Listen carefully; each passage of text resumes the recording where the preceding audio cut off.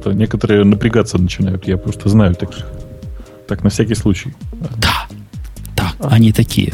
Ну вот, я представляю, Бобук это Дима, доктор наук философских в основном, самозванный.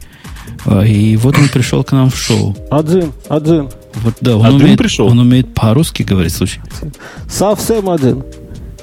Как-то он кричит, он так волнуется. Профессор Шварценгольд. Ты тут с нами, он волнуется. Что ты, Дима, зачем волноваться? Не надо волноваться. Ну, такая образованная компания, не каждый день. Да ладно, все будет хорошо. У него есть причина волноваться.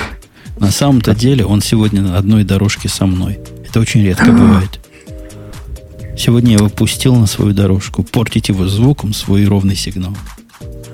То есть, подожди, ты сегодня позорно записываешь 2 микрофона на одну дорожку? Ну, потому что на вторую дорожку вы с Петей записываетесь. Петя? Там осторожней. Вот космонавты тоже вчетвером залезли на дорожку. Нет у них больше дорожки. Слушай, ты понимаешь, что если мы с тобой будем бежать на одной дорожке, то ты не влезешь. Я 2 занимаю. Представляю себе дорожку, на которой втроем можно бежать. Кто-нибудь видел? Если в разные стороны. Наши космонавты умеют. Особенно, если один не успевает, это вообще прекрасно, я считаю. Ой, господи. Я видел прекрасную картину, как кошки пытались бегать по беговой дорожке. Видели же, да, ролик? Нет? Кошки пытаются бежать по беговой дорожке, но они же не вдупляют. Им скорость добавляли. Потом кошки в какой-то момент задолбала, она остановилась. И что? Что было? Ну, как бы нет. В стену она, конечно, не вмазалась, но летела далеко. То есть ей ничего не было. Но летела далеко. Хорошо. Ой. Может, так вот. Женя. Сейчас я тебе ссылку дам. Он Слышишь, ушел Жень? наливать. Ах, негодяй. Дима, ты же тоже не смотришь все эти варварские, так сказать, ролики. Тут я просто видел прекрасный ролик, который называется также проблемы с проблемы с медведями на лунной базе. У меня, по-моему, остался только с русским переводом. Сейчас я вам дам ссылку. Это как раз на 3 минуты. Сейчас что-то заиграет? Или Нет. Не я молчать сейчас или слушать? Ничего не надо делать. Сейчас я Жене пошлю ссылку, а он тебе потом откроет, и вы вместе послушаете. Послушаете вы вместе. Вы должны это послушать. Медведь — это что-то политическое, нет? Да. Ну, то есть... Что-то с намеком каким-то должно быть, нет? Ну, конечно, как же ж. Сейчас я Умпутуна тут найду. Петя, ты-то уже видел этот ролик, нет? Нет. Сейчас я тебе пришлю, подожди. Мне кажется, что тебе должно тоже понравиться. О, я еще с Петей не здоровался. Привет, Петя. Привет. Послал Умпутуну и Пете ролик, да. А больше никого нет там еще с кем-нибудь поздороваться, нет? Ты знаешь, сегодня больше никого. Мы в мужском коллективе сегодня. О, ну, слава богу. А ты девушек смущался? Ну, по крайней мере, я могу сказать все, что думаю теперь. В какой-то веке, да? Ну, если что-нибудь подумаю, то скажу. Прямым текстом. Раз да. Только. Ой, слушай, Дима, мне вот, кстати, реально интересен вопрос. Скажи, а ты какую последнюю книгу читал? «Мертвые души». Что, серьезно? Вот читаю сейчас прям. То есть у вас общая книга с Петей последняя?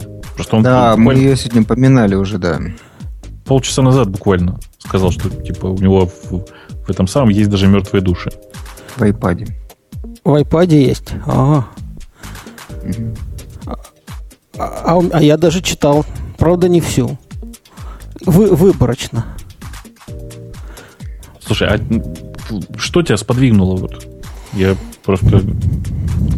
Ну, то есть я «Мертвые души» читал в школе, и мне, знаешь ли, очень не понравилось. А говорят, ты знаешь, реально смешная книга. Я почитал, действительно, только надо фильтровать. Ну, я просто на всякий случай скажу, что я в своем подкасте это рассказывал. Надо фильтровать. А вообще он большой хохмач. Но вот он старается быть человеком, гражданином и патриотом. Вот когда он не старается, то у него получается очень смешно. Потом вдруг у него бац вдруг вспоминает, что он человек и гражданин, там и страницу какую-то туфты гонит. И вот именно эту туфту обычно в школе преподают. Потом бац, смотрю, опять смешно. Смешно, вдруг бац, опять начинает. Человек и гражданин, морда гражданина показалась, начинается не смешно, а скучно. Вот надо фильтровать. Ты знаешь, я не осиливаю фильтровать, я тебе больше скажу. Если ты помнишь прекрасный Уильфа Петрова, что 12 стульев, что золотой теленок, я их никогда до конца не дочитываю. Ну, то есть я регулярно перечитываю эти прекрасные произведения, я почти никогда не дочитываю их до конца. Там конец такой скучный. Ну, говорю, грустный какой-то, с моралью, со всеми делами. Совершенно неинтересно. А ты говоришь «мертвые души». Ну, там на самом деле, как сказать, не надо ее подряд читать. Вообще, так если практически ничего нельзя подряд читать. Не знаю, «Войну и мир» можно. Я, правда, еще «Войну и мир» не перечитывал, но я думаю, его тоже нельзя подряд читать. Мне ни разу не удалось. Я помню, как я в школе мучился. Вот там еще очень много по-французски. Это можно пропускать. Да. И там про какие-то балы, ерунда. Да, я только про войну читал. Да. А вот, знаешь, женщины только про мир, про балы читают. И всем... У меня жена тоже, да. Угу. А я еще «Войну и мир», кстати, использую как единицу измерения количества информации. Количество информации, да. То есть мне говорят, вот я что-нибудь слил большое. Я говорю, чувак, ты какую-то ерунду слил. «Война и мир» — это 8 мег всего, понимаешь? То есть можно в 38 попугаев. Есть мультик, там в попугаях все измеряли. Подожди, можно информацию... Ты компрессированный или так? Не, это 8 мег текста обычно. «Война и мир» всего лишь. Прикиньте, если закомпрессировать, можно дискету записать. Ты знаешь, я привык думать про измерение объема с помощью «Войны и мира» совершенно по-другому. У меня был на первом курсе очень приятный знакомый, молодой человек такой, который измерял объем «Войной и миром». Но это выглядело так. Он после 1,5 бутылок начинал читать «Войну и мир». А я думал, к бутылке прикладывал. Вот, почти, да. И просто там было реально четко видно. Нет, чтобы просто я уточню сейчас. 1,5 бутылки пива. Он выпивал 1,5 бутылки пива, и все, он шел читать «Войну и мир». Мне кажется, дальше 3-й страницы он не двинулся ни разу, мне кажется. Он засыпал или следующий? А он что, не мог отметить, с какой страницы где он кончил в прошлый раз, чтобы с нее начать, видимо? Слушай. Ты каждый раз начинал с заново, что ли? Конечно, так никогда не прочитаешь. Дим, понимаешь, этот человек, он закончил всего 2 курса, он на 2-м курсе ушел, потому что не смог больше пить. Конец цитаты. По-моему, ему целеустремленности не хватало. Да. Поэтому, в принципе, все в порядке. Человек просто не мог отмечать ничего. Вот я знал одного реально целеустремленного человека. С ним учился в институте. Он каждый день вставал в 6 утра и бегал. Поскольку я тоже иногда бегал, он меня как-то спросил, слушай, мы с ним были приятели, говорит, ты вот говорят, от бега можно получать удовольствие. Ты, говорит, получал когда-нибудь вот это вот удовольствие? Я говорю, иногда бывает, да, а ты, говорит, никогда, ни разу. И вот каждое утро... Дима, а я правильно понимаю, что ты сейчас не аллегорический, да? Ты не про женщину и вообще не... Да, я тоже об этом подумал, про оргазм. Во время бега. Ты про оргазм подумал? И что ж ты про него подумал? Подумал, приятно, черт возьми. Да. Что это не 2 чувака или там 3-4 чувака сидят, значит, в разных местах и разговаривают по скайпу, а это вот 2 девушки, и вот этот момент обсуждают. Так очень похоже было. У тебя хоть раз было, да? У меня было, как-то несерьезно. Как чихнуть? Что ты? Ой, господи. Я, кстати, поставил заливаться файлик. Как у вас там на чужбине-то, кстати? Мы тоже залили уже. У нас 31 градус в тени. Ой, это ж холодно. Мы мучаемся. Нет, по Цельсию. Как это говорят у вас там? Фак. У нас говорят, это Girls Summer. По-моему, у вас Indian Summer, почти, да. Я же адаптирую для русской аудитории, ты не понимаешь. Гимо финиш. А я вот патриот. Да ты шо? Порой. Вот в данный момент. Поэтому я на файл с Mail.ru опять заливаю. Ты издеваешься. Я в прошлый раз не смог его достать. что делать? Заливай на Dropbox, на вражеский Dropbox. Нет, мне на вражеский Dropbox с такой силой. Ну, хотя бы на Яндекс, вот это лучше. Ну, это можно, я подумаю. Подождите, сейчас, внимание, ждем, сейчас, буквально 30 секунд. Нет, знаешь, молчать? просто конец света не наступил, земля не трясется. Что случилось-то, Жень? Ну, потому что Mail.ru еще хуже. Я понял. Ты все-таки есть куда хуже, да? Есть. От вас хоть раздается 200 килобит, по-моему, а с Mail.ru он вообще отказывается брать файл, если у меня такого файла на диске нет. Ой. Там очень мудрый флеш стоит. Слушайте, а между прочим, в этом самом в чате у нас Гроки, наш постоянный и очень давний слушатель, и вообще, как это Рубаха парень, рассказывает, что есть изначальный вариант «Войны и мира», первый вариант, который в 2 раза короче и в 5 раз интереснее. Я Там, думал... видимо, про балы ничего нет. Я думаю, все про балы выкинули. Знаешь, врут, наверное. Врут. Это тот вариант, который Лев Толстой в камине спалил. Ты просто не в курсе. Ну, он, видимо, спалил не все. Что не сгорело, то оставил. Или этого мировая закулиса заставила дописать. А настоящий «Война и мир», он известен только... Его только в Кремле читают. Он только масонам известен. Да, или в Кремле, наоборот. Ну, а кто в Кремле, по-твоему, господи? Ну, это в зависимости от, так сказать, одни считают, что масоны, другие считают, что борцы с масонами. Что, в общем-то, большой разницы не составляет, все равно. Но важно, что народу не дают, потому что там что-то такое написано. А вот у Пелевина есть такое последнее самое произведение, которое «Т» называется. Вы же, наверное, видели его уже. Даже читали. Да, вот это, может, там правда, как вам кажется? Правды нет, правды. Это то все равно уже не найдете. Это уже не Чапаев и пустота. Да я вот сейчас да. Я вот этот Т дочитал до середины, и мне очень сложно продолжать. Но я все равно вот буду плакать, колоться, но догрызу. Может быть, завтра в самолете. Вот. Так это ты читаешь «Войну и мир»? А я думал, кто же это его каждый раз читает с первой страницы? Это друг.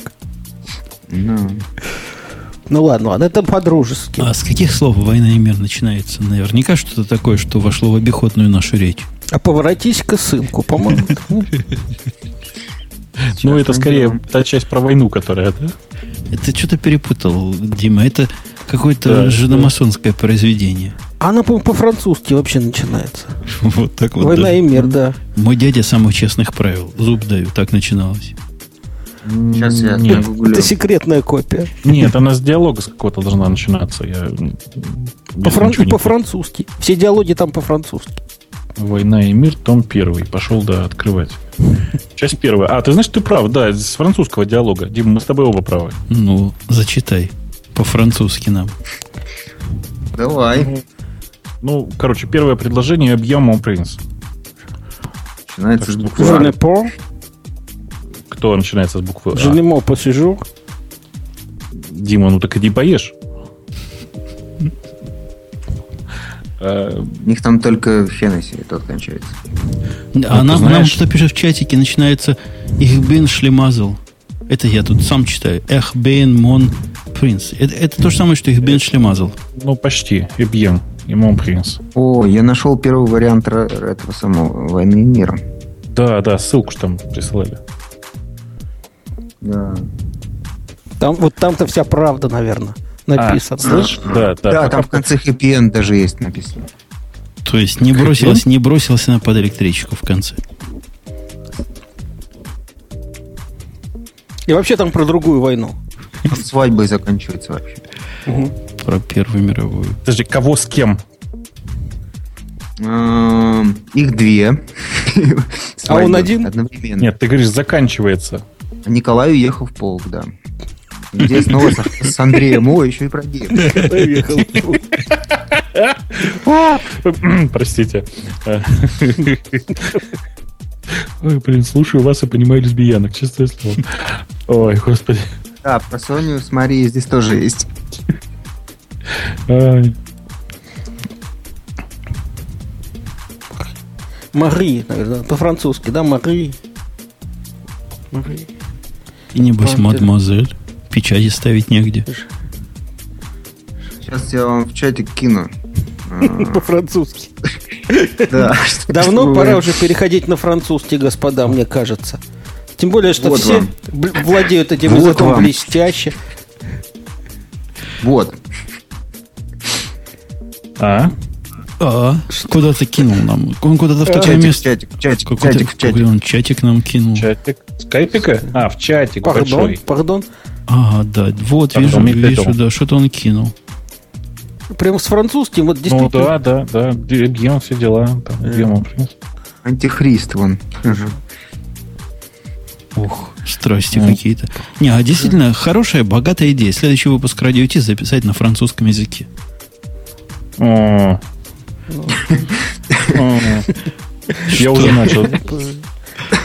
Что-то горло заболел. Юджин, не пари муру. Я буду только говорить паркуа. Не, ну мы можем по-другому. Мы можем просто весь следующий выпуск, например, обсуждать «Войну и мир». Прочитать в обязательном порядке. Ну, просто чтобы подготовиться. А потом нудно в течение 2 часов обсуждать, что Андрей смотрел в голубое небо Аустерлица. И, там все такое. Там был старый дуб весь одухотворенный. И то, что утренний дождь в этом произведении всегда олицетворяет настроение солдат накануне боя. И все как, все как положено должно быть. Всегда шел по утрам. Да. А я вас с этой темы собью. Вот я вчера слушал свой любимый подкаст, и в нем рассказали совершенно реальную историю о том, как в Сиэтле просто борьба за права граждан идет. И камня на камне не останется. У них там инициатива такая. Собрать всех самых матерых алкоголиков и наркоманов. Подожди. Это Сикенрон последний? Да. Зараза, вот спойлер. Ладно, хорошо. Это не спойлер, это вводная часть. Ты все равно не понимаешь по-буржуйски. Я тебе перевожу. Конечно. Перевожу Хорошо, на русский, на литературный русский язык. Вот представляете, собрать всех алкоголиков и наркоманов, причем фильтровать их по странному признаку. Те, которые часто болеют. Вот только этих брать. Которых часто ходят в скорую помощь и болеют, и, значит, наши деньги проедают, потому что скорая помощь их обслуживает. И дать им каждому по квартире. Каждому по квартире. Я думал, по лопате. Нет, каждому по квартире. Кроме того, будет специальный человек, который будет между квартирами ходить, доброволец, и разносить водку и наркотики, чтобы они не чувствовали себя ущемленными гражданами второго сорта. И вот тогда они будут сидеть по домам, и там тихонечко свои вот эти вредные привычки удовлетворять и не будут ходить по больницам. То есть будут, видимо, мереть в своих домах тихонечко. Такая инициатива в Сиэтле. Говорят, вот уже строят. Нормально. Можно я на секунду вернусь к прошлой теме? Я не могу удержаться. Юрий пишет в чате: а прикиньте, какие шоу-ноты огромные по «Войне и миру» будут. Ой, прекрасно. Я думаю, что эта текущая тема, она перекликается с «Войной и миром» практически. С «Войной и миром» и даже с основной частью подкаста, потому что в Сиэтле же там же Microsoft. Вот. И, наверное, без него не обошлось, чувствую, в этой теме. То есть вложил деньгу. Не, они там посчитали, там какое-то количество людей, у них самых заядлых алкоголиков в Сиэтле то ли 200, то ли 400. Все бывшие работники Microsoft, наверное. Вот эти 400 гавриков на год, то ли 14 миллионов денег на них уходит, чтобы их лечить. Что-то такое. И, судя по всему, им каждый день сердце пересаживают каждому из них. Они друг другу. А вот теперь не надо будет. Ну, вообще, там интересные традиции есть, вот, сиэтльские. Там вот такой Курт Кобейн был. Был, да. Он сам себя застрелил.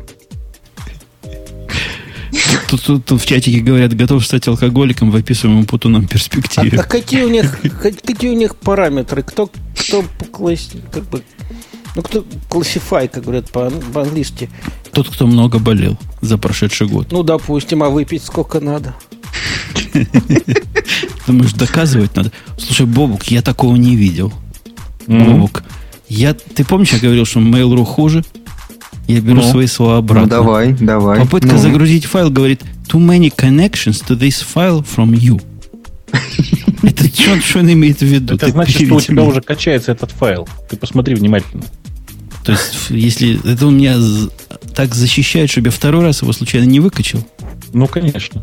Чтобы ты параллельно два файла не качал. Вот ты путю какой-то. Смотри, умный, поубывал. Ну, действительно качается уже.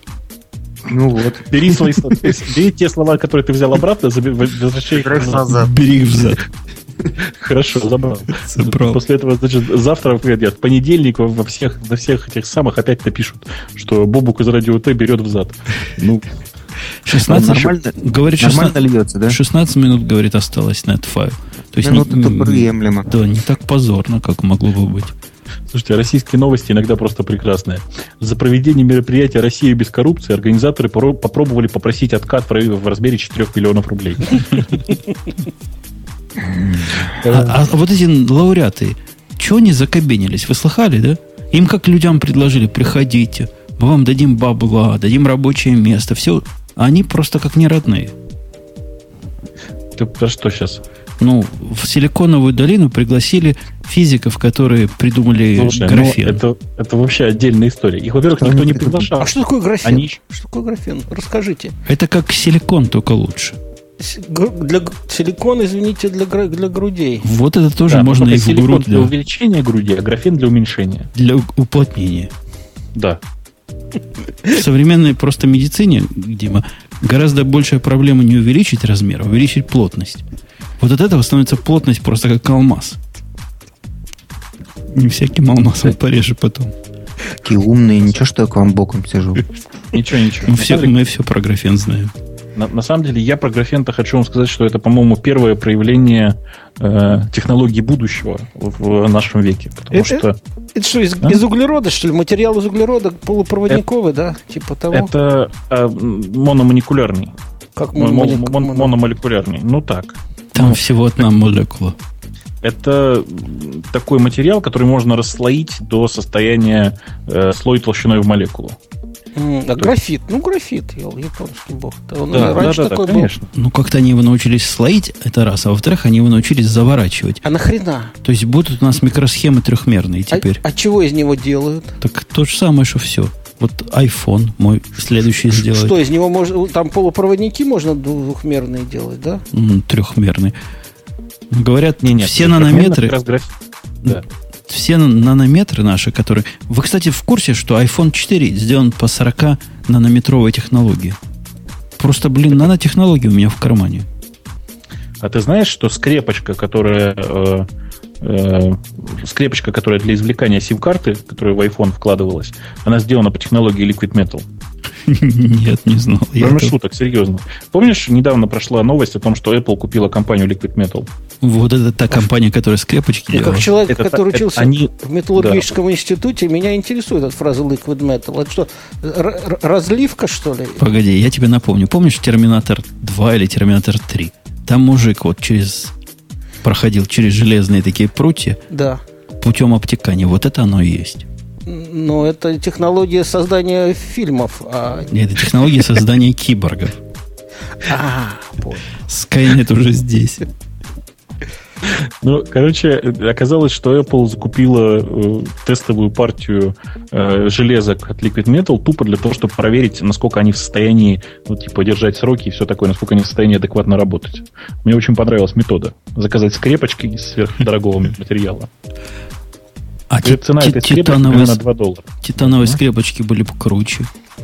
Ну, это баян же уже. Титановые лопаты уже делали, знаешь, это как-то... Да, титановые лопаты ерунда. У меня были лыжные палки титановые. Я лучше расскажу. Когда я делал диплом, у нас там была платиново-родиновая термопара. Мы ей... У нас девушка была одна. Девушка, понимаете. Ей надо было... Когда ей надо было что-то примотать, она брала эту платиново-родиновую термопару. Она такой моток был. Может, не платиновая родина, но тоже очень дорогая. И обматывала прям вот так вот, знаешь, как проволокой. Хорошее дело. Не было веревочки бумажной. Это валялось в углу, а бумажную веревочку надо было еще поискать. Ладно, это так, это извините. Это я потому что все эти технологии с помощью лома и какой-то матери... ладно, все, молчу. Превращается в что-то полезное для девушек. У нас сегодня, кстати, без девушек. Бобук тут приводил, Дима, это я тебе рассказываю, девушку в начале. Но он ее не обеспечил. И она ушла, пока разговаривал. Да? Необеспеченная девушка пришлось отключить. Дима, на самом деле, это просто образец. Вот Женя, кажется, теряет класс, потому что правильно было сказать, не удовлетворил. Привел девушку. Да? Ты просто не понимаешь высокости моих аналогий. Вот слушатели там уже в чатике сейчас начнут восхищаться. Его мысли, витиеватости. Да. Его мысли. Слушатели там восхищаются, что пропал звук, ты знаешь. Они не рубят. Просто звук 4 часа 18 минут в онлайне. Чистоте ни разу его не пропадал. Помыслов, я бы даже сказал. Ну ладно. Да. Мне действительно интересно, какие технологии. Я же тоже вроде материаловед. Ну, поведи какого-нибудь материала. Не знаю, если я бы мог бы, я бы повел. Мне, наоборот, интересно, куда заведут другие материалы. Не, мне вот на самом деле про графен, правда, реально очень интересно. То есть там вообще сама история про как это, теоретический графен был предсказан там типа после Второй мировой войны. Не, подожди, это все фигня. Из него можно делать двухмерные полупроводники и схемы? Или нельзя? Ну, типа, идея в этом как раз, в том, что теоретически можно. Понятно, нельзя, значит. Но в Сколково их делать не будут. Эти вот зажравшиеся, вот эти российские ученые, так называемые, они примерно такие же, как Шарапова, российская теннисистка. Нет, это вы сейчас просто как российские ученые, такие же, как вы. Такие же, как мы с тобой, Дима, российские ученые. Они сказали, нахрена нам ваше Сколково? И просто положили на него неприлично. Я даже не скажу, что. Зато мы делаем ракеты. И повернули Енисей. И наняли в Сколково. Кого? Крейга Баррета. А также в области балета, впереди планеты все. Да, а Крейг Баррет, он же, собственно, многолетний руководитель Intel. Он нам сейчас все на коленке сбацает. Не, Intel... Вообще, после того, как в российскую сборную по баскетболу наняли Дэвида Блата, у меня сразу по поводу перспектив российской науки... Ну, или в ЦСКА, я уж не знаю, во что у вас там, в ЦСКА, наверное. Просто я разочаровался. Нету будущего этой страны. Нет, ты напрасно смеешься. Вот Петр I создавал Академию наук. Кого он нанял, ты думаешь? Он нанял Эйлера и Бернулли. И правильно, между прочим, сделал. Но это были такие, кому ему удалось. Там самые крутые не пошли, тоже сказали, нафиг нам ваш мешок с деньгами. Вот. А эти пошли. Вот Эйлер и Бернулли. И потом свои подтянулись. Там Михаил Ломоносов. Тоже чего-то. Пришел из Архангельска. Пришел, да. Пьяный в жопу. Ну, пардон.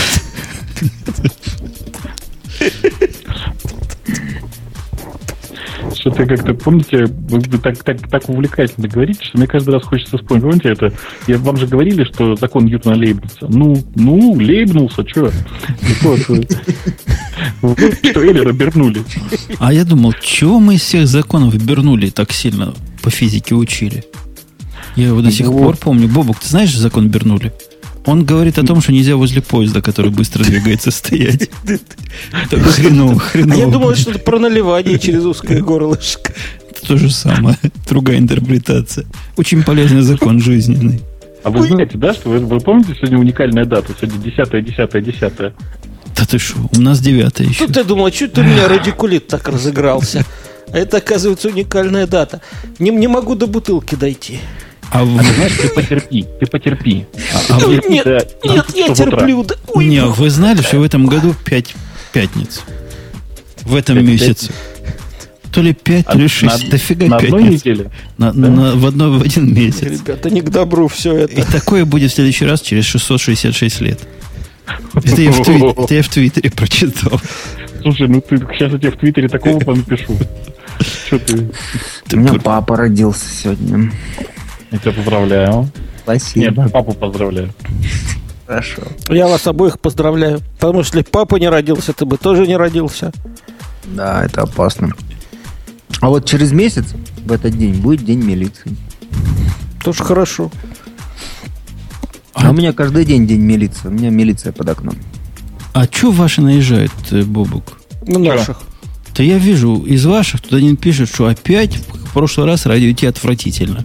Мы ему девок убрали, Apple убрали, телефончиков убрали. Ему все равно отвратительно. На девок вернуть. Да что ж за гад такой? Верните девок, я требую.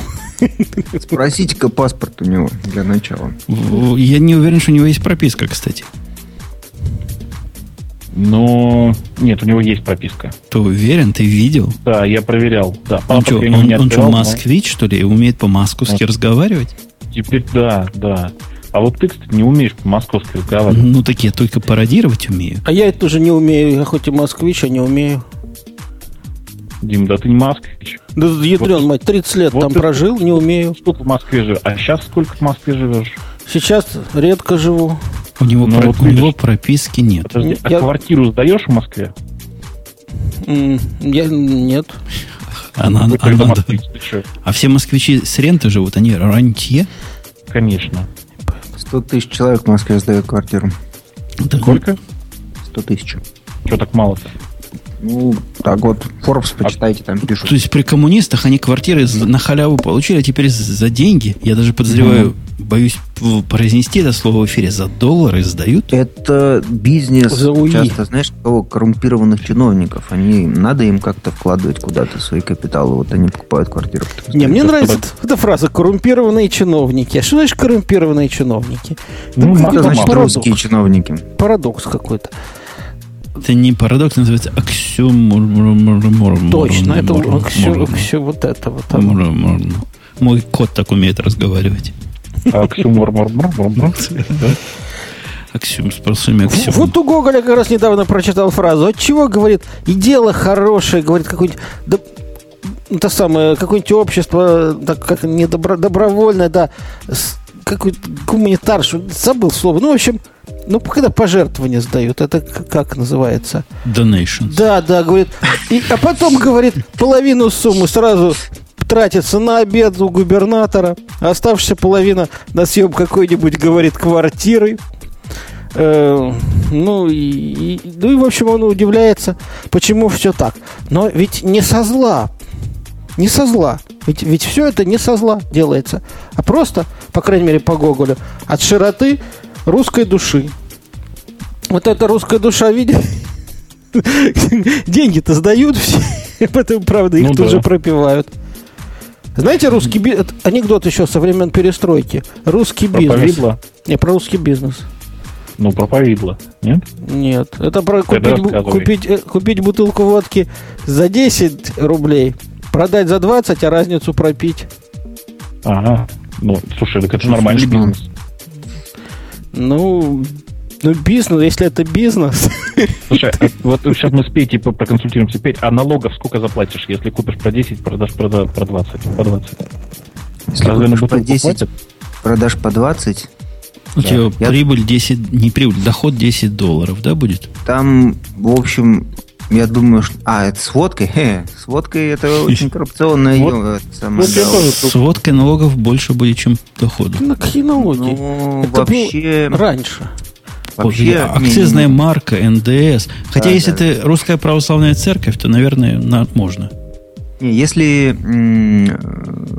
все сделать правильно, и если это не водка, а там что-нибудь попроще, то 6%. Так смешно просто. Хочу в Россию. Можно обойтись 6, да. Ну, если правда... Если НДС писать через третью компанию. Не, можно без НДС. Если оборот не больше $2 миллионов в год. Ну, так это не серьезно. Что такое $2 миллиона в год? Господи. Ты же 2 бутылки продать и все? Ну, допустим, мы русская православная церковь. Допустим, мы оформимся в качестве русской православной церкви. И тогда как? Русская особая православная экономическая зона. Не, а в те времена, когда я вел бизнес, было модно называть себя сначала институтом, а потом университетом. У меня одна из дочерних компаний называлась, по-моему, Университет высоких компьютерных технологий. Вот прямо так и называлась. Это давало какие-то хорошие налоговые... И было оформлено как ИЧП, индивидуальное частное предприятие.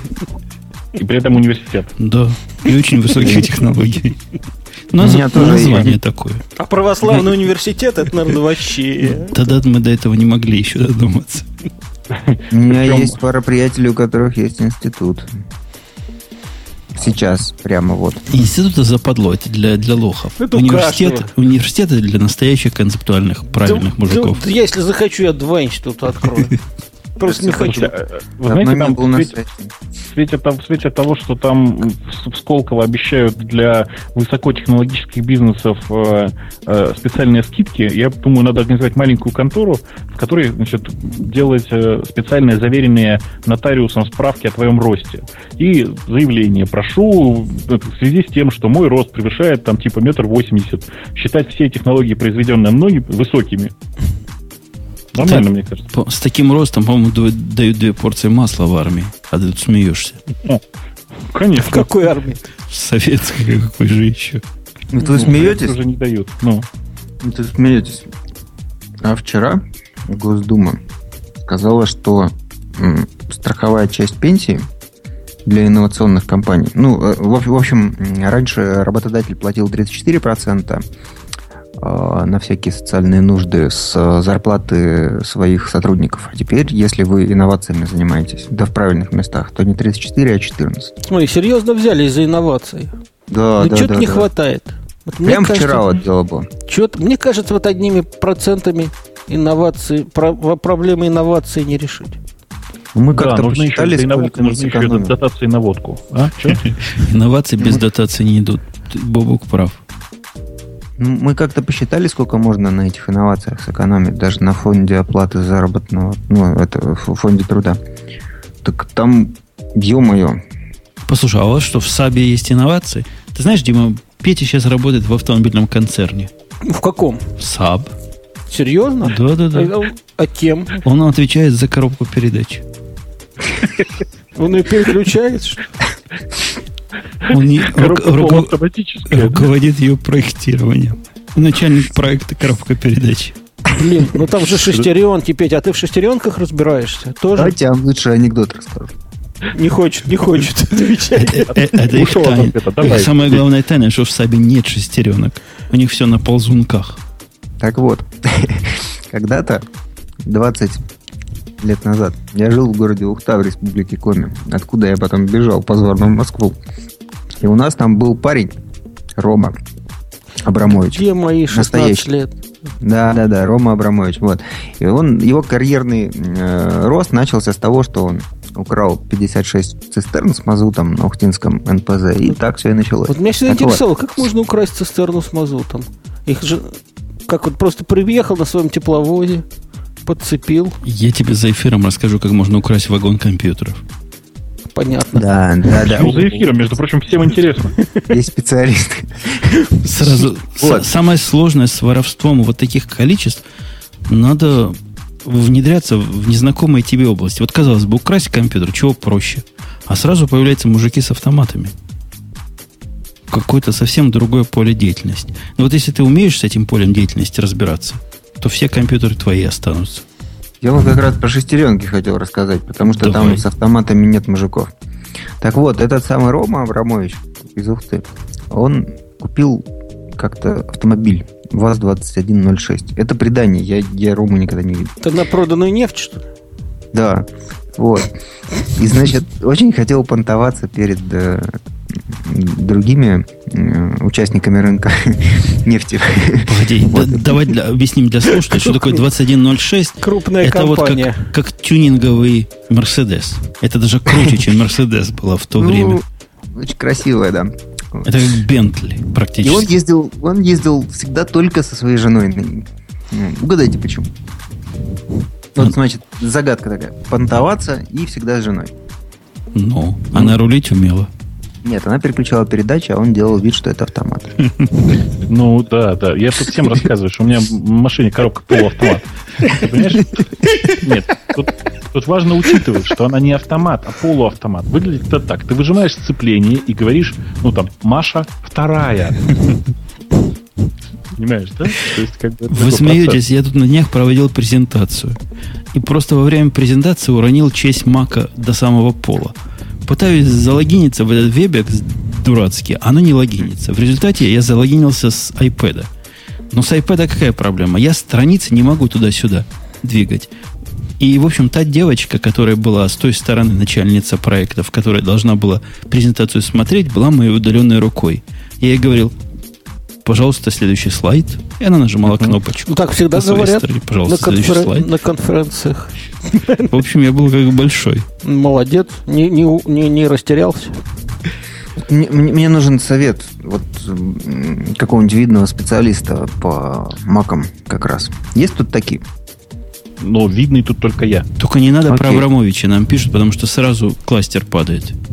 Окей, про Абрамовича больше не буду. Вот мне надо через 4 часа проснуться и отправиться в Мюнхен. Нахрен тебе в Мюнхен? А там, говорит, там эти... Он ляжки, нет, не ляжки, ножки. Что-то там есть, собирай. Рульки есть будет. Швайнхаксы. А ты не хочешь в Роттердам? В Роттердам это далеко меня туда. А в Поппендайзен? Не-не-не, мне, в общем, надо с собой взять какой-нибудь девайс. Вот маки, они очень тяжелые. 2,5 килограмма у меня весит ноутбук. А можно взять вместо него iPad. И вот, простой же выбор, да, что нужно, что больше пригодится, то и бери. Нет, не могу, мучаюсь третий день. Взять мне Mac тяжелый или iPad легкий. Вы бы что взяли? Ну, смотря для чего. Если тебе любимые бабуковые сайты смотреть, то, наверное, iPad плохо будет. Его надо 2 руками, говорят, держать. Ну так, то есть в любом случае 2 руками держать. Нет, так в любом случае 2 руками держать. Mac тяжелый, а iPad 2 руками все равно. Бери iPad, потом напишешь статью, как я не смог выжить в Мюнхене с iPad. Тут анекдот просят повторить. Чуваки, очень просто. Анекдот очень простой. Там в советских машинах не было автоматической коробки передач, а обсуждаемый персонаж очень хотел понтоваться перед парнями. Вот, и поэтому с ним ездила жена, которая переключала передачи, а он руки на руле держал. Вот дожили. Понимаешь, дожили. Есть поколение, Дима, ты, может, не в курсе. Есть такие люди у нас, которые родились после 90-го года. Ты можешь себе представить, что после этого времени еще рождались. И вот они не понимают абсолютно все, что Петя говорит. Хотя сам Петя, если вот так вот копнуть, я недавно узнал, когда он родился, это просто позор какой-то. 1 сентября. Он родился в 70-х, причем во второй его половине. Да. Пацанье какое-то. С кем мы тут общаемся? Я еще хотел бы добавить, что это пацанье просто не догадывается, что автоматические коробки на советских машинах, конечно же, были. Не лей мне соль на раны. На танках? Нет. Почему нет? Бог с тобой. Какие на танках? На ГАЗ-21 на Победе. На Победе автомат стоял? На Победе автомат? У нее рама деревянная. Ты что? Чуваки, значит, во-первых, вы посчитайте. В чатике говорят, что анекдоты не поняли. Наверное, это в 2000-х уже родившись. Да, уже в этом веке родились. А вы что, удивляетесь, что в чатике не поняли? А в чатике вообще что-нибудь понимают когда-нибудь? В чатике понимают, да. Вот они совершенно правильно сказали, что 4 минуты назад кластер упал. Действительно упал. 4 часа 32 минуты вещал, а потом раз упал, но уже поднялся, так что не волнуйтесь. Я как раз хотел спросить, что они там до сих пор делают. Это как раз, когда ты про Абрамовича говорил, Петь. Кластер как-то случайно Абрамович начал свой с того, что шел... Да. А как ты его назвал? Да нет, он же женился на дочке Ельцина. Нет? Это был другой Абрамович. Это мне так повезло. Я не стал детали упоминать. Здесь разговор про первую жену Абрамовича, конечно. Первая жена. А он потом с ней развелся? Какой хитрый. А может, не развелся-то, а времена лихие были. Какой хитрый малшик, а? Закопал жену и бери новую. Малшик. Знаете, про какой хитрый малшик анекдот? Идет Гиви по лесу, видит, избушка стоит и говорит: избушка, избушка, повернись ко мне задом и слегка нагнись. Вах, какой хитрый мальчик, сказала избушка и повернулась к нему задом. Я не знаю, к чему это. Просто... Это скорее присказка. Казалось бы, при чем тут Абрамович? Действительно. Так вот, возвращаясь к теме Абрамовича. ГАЗ-21 изначально выпускалась с автоматической коробкой. Не может. Может быть. Значит, еще раз, она выпускалась с автоматической коробкой, а тот вариант, который дошел до нас, который самый популярный, как оказалось в результате, с ручной коробкой на руле, помнишь, такая была, Дим? Ты наверняка должен помнить. У меня вообще никогда машины не было в Советском Союзе. Не в этом, такси ездил. видел. Не, подожди, это Волга, что ли, ГАЗ-21? Нет, ГАЗ-21 это Волга. Старая Волга. Старая Волга, это такая с круглыми фарами, да? И оленем. Да. Веди меня, лесной олень, по твоему хотению. Вот это вот, да? По моему хотению не надо, хотение потом будет болеть. Собственно, вот у них была переключалка на руле. Считалось, что это версия для такси, которая с переключалкой на руле. А у меня тоже сейчас переключалка на руле, вот по моей машине. Ну ладно, кстати. Да. Как у 21. Да. Как у 21. И автоматическая коробка. Так они у вас передрали. Вот сволочи. Собственно говоря, почти, да, у Форда, на самом деле, передрали. Все передрали у Форда. А большая часть машин планировалась выпустить с коробкой автомат. В результате, по-моему, выпустили 5 или 6 тысяч только с автоматом. Не справились. Нет, там все очень смешно. Не покупали. Только очень ненадежная херня этот ваш автомат, понимаете? Ну, может быть, кстати. А ты знаешь, между прочим, что танк Т-64 имел горизонтальный двигатель? С горизонтально расположенными цилиндрами. Сейчас даже японцы не все могут делать. Какой танк, прости? Т-64. Что это? Это танк. Его, наверное, в производство не запустили. В 1964 году только один завод мог его сделать. Сложно был. То есть это типа Т-62, да? Нет, Т-62 старый, а Т-64, он уже новый. Он типа Т-72, Т-80, вот такой. И там был двигатель с горизонтальными... То есть спроектировали. И даже я видел несколько танков. То есть могли, когда хотели. Но редко. Все, я понял, про что ты говоришь.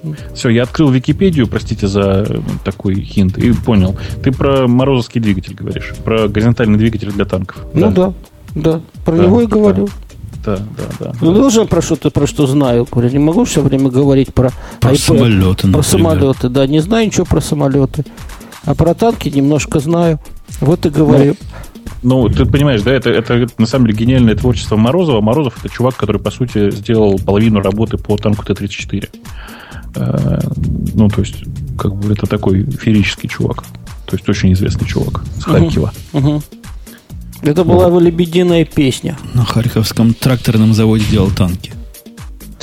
Что-то типа того. На самом деле, вообще история с Т-34, вы понимаете, да, что это, танк это самый обычный. Темная история. Что-то там не так. Не просто. Нет, там все прекрасно. Еще раз. Т-34 это просто, это как история с iPad. Идеальный продукт по сочетанию цена-качество.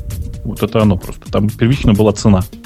Нужно было делать дешевый танк, дешевый, средний танк.